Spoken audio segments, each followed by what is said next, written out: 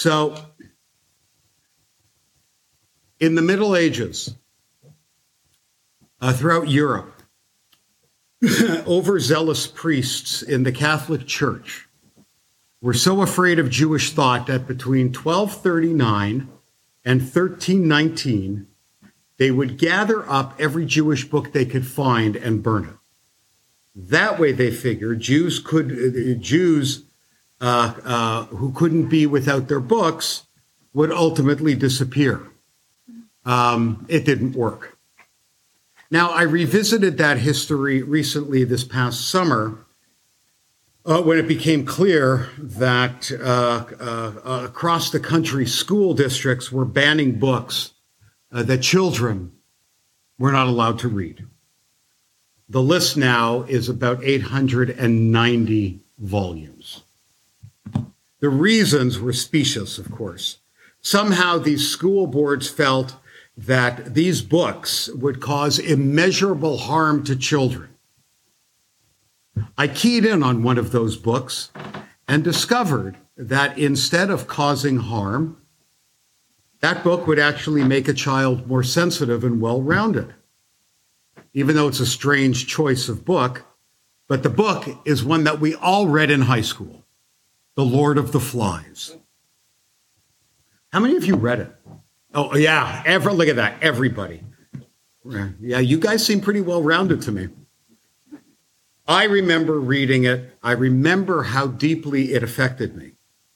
In fact, we were conditioned after reading that book to believe that in the midst of a crisis of survival, it would be everyone for themselves and themselves only. And yet, that's only partially true part of the time. Because at the same time that I revisited The Lord of the Flies, I also revisited a counterpoint to Lord of the Flies, which was called Humankind, A Hopeful History. And what I found in there was a still small voice that affirmed what Jews have always believed, namely that the soul of each of us is not intrinsically evil, but rather intrinsically good. So without trying to be the Cliff's Notes version of Lord of the Flies, I'll remind you what happened, especially if you don't remember grade 9 English. It was written by William Golding, who at that time in his life was extraordinarily angry, and in an interview said to the interviewer, "I like to hurt people." Golding explored the problem of good and evil, and so he fictionalized this group of English schoolboys in a plane that crashed on a desert island. And quickly, the boys created a leadership structure of sorts and assigned groups to build shelters, find food, maintain a fire to signal passing ships, as well as to cook and stay warm. So far, at the beginning chapters of the book, their dilemma brought forth constructive and meaningful ideas, but frustration lay just below the surface. The first sign of trouble was that they spent more time playing in the ocean than paying attention to the fire. It gets the fire gets out of control, and it burns the adjacent forest, actually killing one of their group. And then the anger from that forms like a tsunami, affecting every one of the boys. They start fighting with each other for limited resources, and before long, 3 of the children are dead. And as the book ends, they and we are left to wonder how they lived the rest of their lives, filled with the knowledge that they turned into barbarians in such a short time. After reading that book, I presume most people would nod in agreement about how easy it is for somebody to turn into a wild animal. And these days, we hear stories like this after every disaster. Remember Hurricane Katrina? Reports of rape and robbery were everywhere. And we totally bought into the Lord of the Flies narrative, and we have been nodding ever since. And we're doing it now because in Florida, the first thing that the sheriff's saying is, you loot, we shoot. What? More about that later. But there was another story that came out about this time, and it's a true story. Those of you who remember 1965, which unfortunately I do, might recall the story of the 6 young teenage boys who ran away from school on the Pacific island of Tonga, and they fled accidentally 500 miles in open sea to one of the Fijian islands. Not a great idea, but then again, it was the Tonganese version of stealing Dad's car for a joyride. But as you know, if you remember the story, it was a terrible idea. After a very short time, very far from shore, the boat became impossible to steer. There was no food. There was no water. They had no idea where they were, and worse, they had no idea the direction they were headed. Only by sheer luck did they find a small island right out of the movie Castaway, and they managed to land there. This was Lord of the Flies in the making, but it didn't work out that way, to say the least.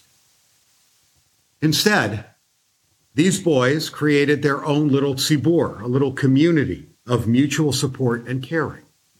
Of course, there were arguments, but they overcame those heated moments by having time outs and by de-escalating heated situations. Each day began and ended with singing and with prayer. For 15 months, this went on until they were all rescued. And the captain of the ship approached and figured that since these boys had no clothes on and their hair was halfway to their waist, he had chanced upon an isolated tribe which appeared vicious. And yet the captain, whose name, by the way, was Peter Warner, was amazed to hear them speak and knew that this was no isolated tribe. He listened to their story, and in his captain log, he wrote this: "These amazing boys who had set up a small commune with a food garden, hollowed out tree trunks to store rainwater, a gymnasium with curious weights, a badminton court, chicken pens, and a permanent fire." This was no Lord of the Flies moment. This was a moment of revelation. At least it should be. And yet we easily forget this story and remember the story of the Lord of the Flies. The novel of evil, that we remember. The true story of goodness, we forget. We are conditioned to think that we are one small step away from pure evil, and that it only takes a small trigger to release it. For example, the story of Cain and Abel ends with the really curious phrase, "Sin couches at the door. Its urge is towards you." And then there's the story of Noah, which has God saying after the flood, "Never again will I doom the earth because of man, since the inclinations of man are evil from his youth." And yet Judaism and Jewish tradition reject the idea that everything and everyone is inclined to evil all the time. The inclinations of each of us can bend toward the evil, but it doesn't have to. Sin's urge may crouch at the door, but we can walk right on by, or we can pick it up. To our sages, evil is real, for sure. But just because something is real is not the way we ought to define ourselves. Good is just as real. And though there are people whose evil is manifest daily and whose Yetzer Hara, their evil impulse, is what defines them more than anything else, Judaism stressed and affirmed that the Yetzer HaTov, the inclination toward the good, is much more powerful. True, evil deeds and evil people get all of the press, but the real world and the goodness in it far exceeds the evil in it. We love to see the drama of evil the same way we love to slow down and see a car wreck.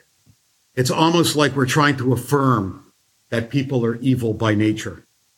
And as a colleague of mine once pointed out, we love it so much, we manufacture it. Jerry Springer made a career out of pointing out immorality. And the more violent it turned out, it was the higher his ratings. And yet it doesn't always work that way. Do you remember the TV show Survivor? Remember that? Okay. The show was based on the book, The Lord of the Flies. I don't know if you knew that. The producer saw the success of the reality show to compete with MTV's The Real World. And the producer realized that he could play to the voyeuristic side of people wanting nothing more than to watch people turn on each other. Unfortunately, the producers of Survivor ran into a problem because people on the island started to work together. They started to get along. In fact, when people embraced their Yetzer HaTov, their good impulse, they literally killed the show because the contestants realized that helping each other build a meaningful outcome far outweighed the viciousness to appear victorious, but at the same time isolated, alone, and ashamed. And that's why Survivor is not on TV anymore. Or consider the story that emerged from the ruins of New Orleans after Katrina. Told you I'd get back to it. After the storm, newspapers were filled with accounts of rapes and shootings in New Orleans. And you all remember the pictures from inside the Superdome, which served as the city's largest storm shelter. Some 25,000 people were packed together. There was no electricity, no water. Journalists reported that 2 infants' throats had been slit. A 7-year-old girl had been raped and murdered, and sewage flowed freely from the bathrooms. Everyone believed it. Why? Because it fit into their Lord of the Flies idea that people aren't human. The only problem with it is that it didn't happen. Were there people taking advantage of the situation? Yes. There is no denial that there was a presence of evil, of an evil inclination in some people to act as a scourge. And yet at the same time, we discovered that what sounded like gunfire had been popping relief valves on gas canisters. In the Superdome, a total of 6 people died. 4 died of natural causes. 1 died of an overdose. 1 died by suicide. Even the police chief who bought into the Lord of the Flies in the Superdome was forced to concede that he could not point out to a single officially reported rape or murder in the Superdome.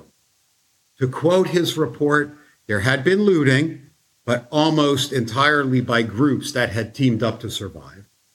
Hundreds of civilians formed rescue squads, in some cases banding together with police, looking for food, clothing, and medicine to provide the basic necessities to the survivors of the storm. A veritable armada of boats as far away as Texas came to save people from the rising waters.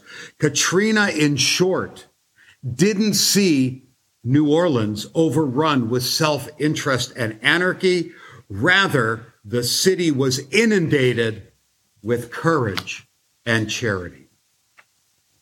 Judaism somehow always knew that people were attracted to the basest stories of what people are capable of.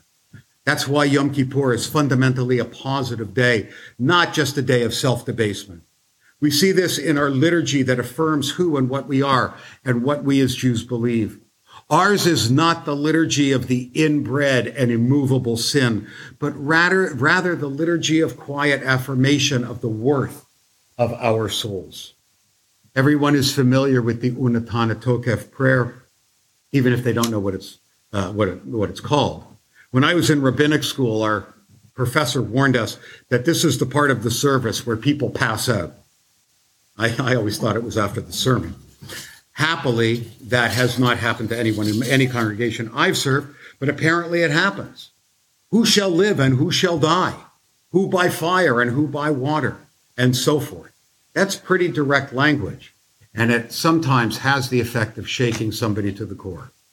But that's only the middle of the poem. It's the beginning of the poem that is far more comforting, where we read, "A great shofar is sounded, a still small voice is heard, and the angels are alarmed, pangs of fear and trembling states seize them." Hear the words. The great shofar is sounded, and the earth trembles. It is loud, it shakes us to the bones. But even so, the angels just sit there. They are not impressed with the drama. It's only after a still small voice does the poem tell us that the angels are aroused. That still small voice evokes the memory of the biblical story of Elijah, who stood alone on the mountain looking for God. Suddenly, when the Bible tells us there was a great and strong wind, it tore through the mountain. It broke the rocks in pieces, but God was not in the wind. And after the wind, there was an earthquake, but God was not in the earthquake. And after the earthquake, there was a fire, but God was not in the fire. And after the fire, there was a still small voice. And when Elijah heard that, he wrapped his face in his cloak, and behold, God's voice came to him. As has been noted by so many, but it bears repeating, God is not in the flood. God is not in the fires, not in the hurricane, not in the moments of cataclysmic havoc when the world trembles. God is in the spaces. God is in the stillness. The Midrash asks, how come the Ten Commandments begins with the letter Aleph, as in Anochi? I am the Lord your God.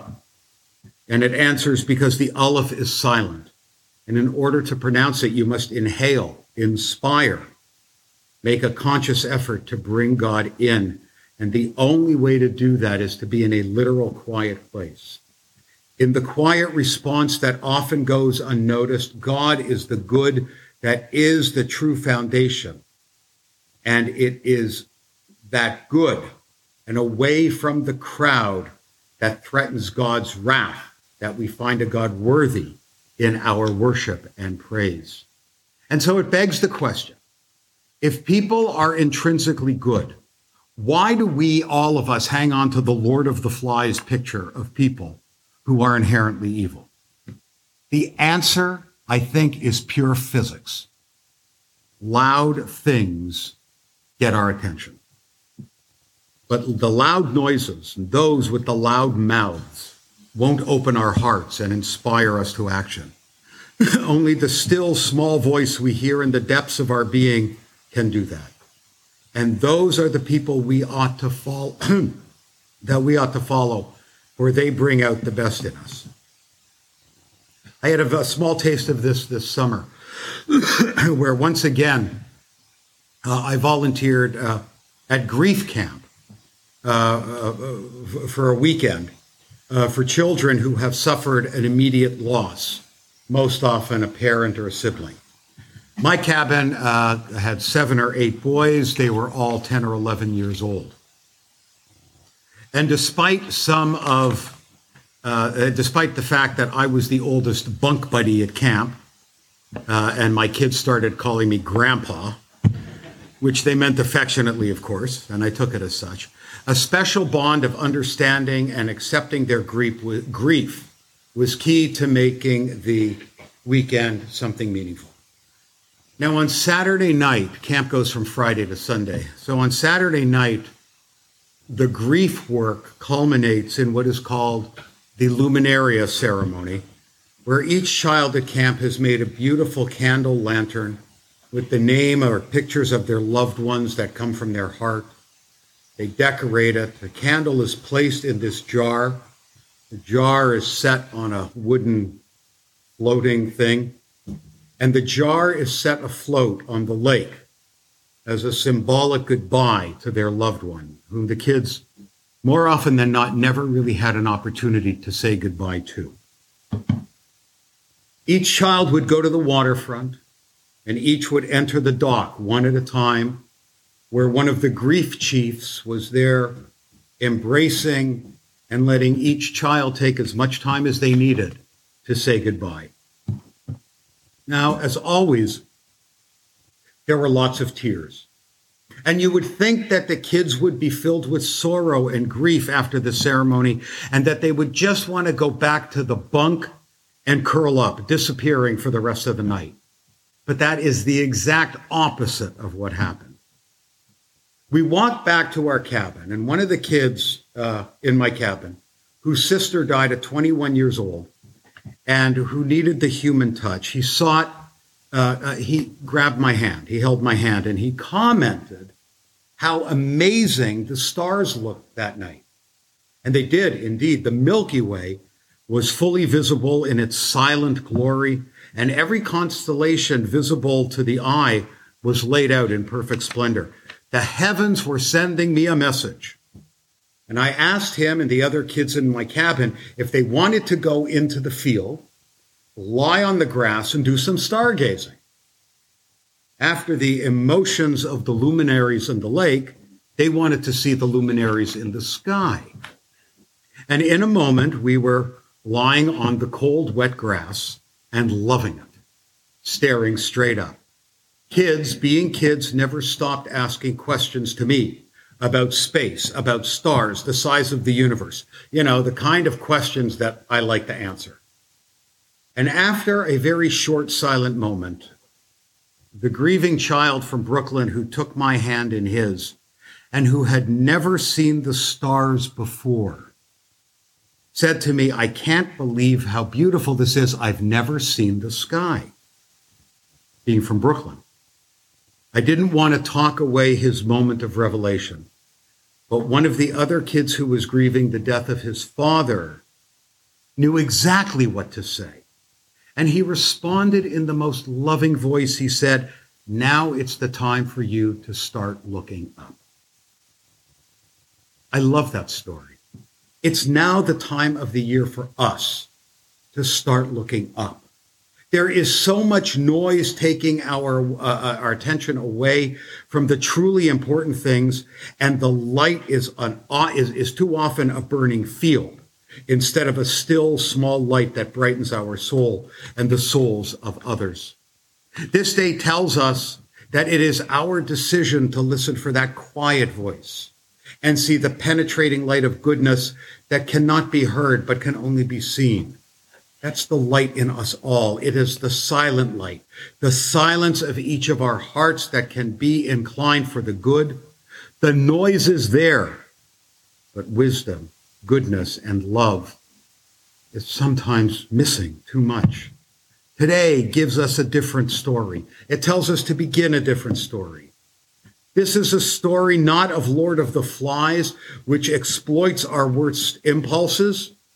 Rather, we learn the story of friendship and loyalty and dedication, and how better each of us can be when we rely on each other, when we lean on each other, when we help one another to see the world around us is a world of light, and when we take a moment to share our light with others. In the words of another colleague, it is time to tell the story that emerges when we stop to hear that still small voice of goodness that exists around us. If we just open our ears and be willing to believe in the possibility. At the beginning of Alex Haley's novel, Roots, Kunta Kinte, the main character, and Alex Haley's ancestor, was lying in the dirt floor of his slave cabin in a southern plantation. The horrors of the slave ship, the humiliation of the auction block, all obliterated any memory of his native land. But that night, something happened as Kunta Kinte heard a woman singing, a song now strange to him, but somehow irresistible. It was a song from Africa. It awoke in him a long suppressed memory in his deepest soul. Kunta Kinte once remembered that he had a home. He remembered who he was, and he wept. He wept in wonder, and he wept in joy. This day, Yom Kippur, the song that should stir in us is a song of our basic worth, our basic goodness, the strength each of us has to listen to a voice so much bigger than we are, so much quieter. It is the voice that tells us that each of us has a home in God, that we have a home in this synagogue, that we have a home in each other, that we have a home in our Jewish faith, that we have a home in this world, and that home can arouse in us a new direction where the shofar blows softly, but awakens us to life, where each of us is an affirmation of the goodness of our souls. The time to read Lord of the Rings has come in Texas and Louisiana and Oklahoma and Kansas.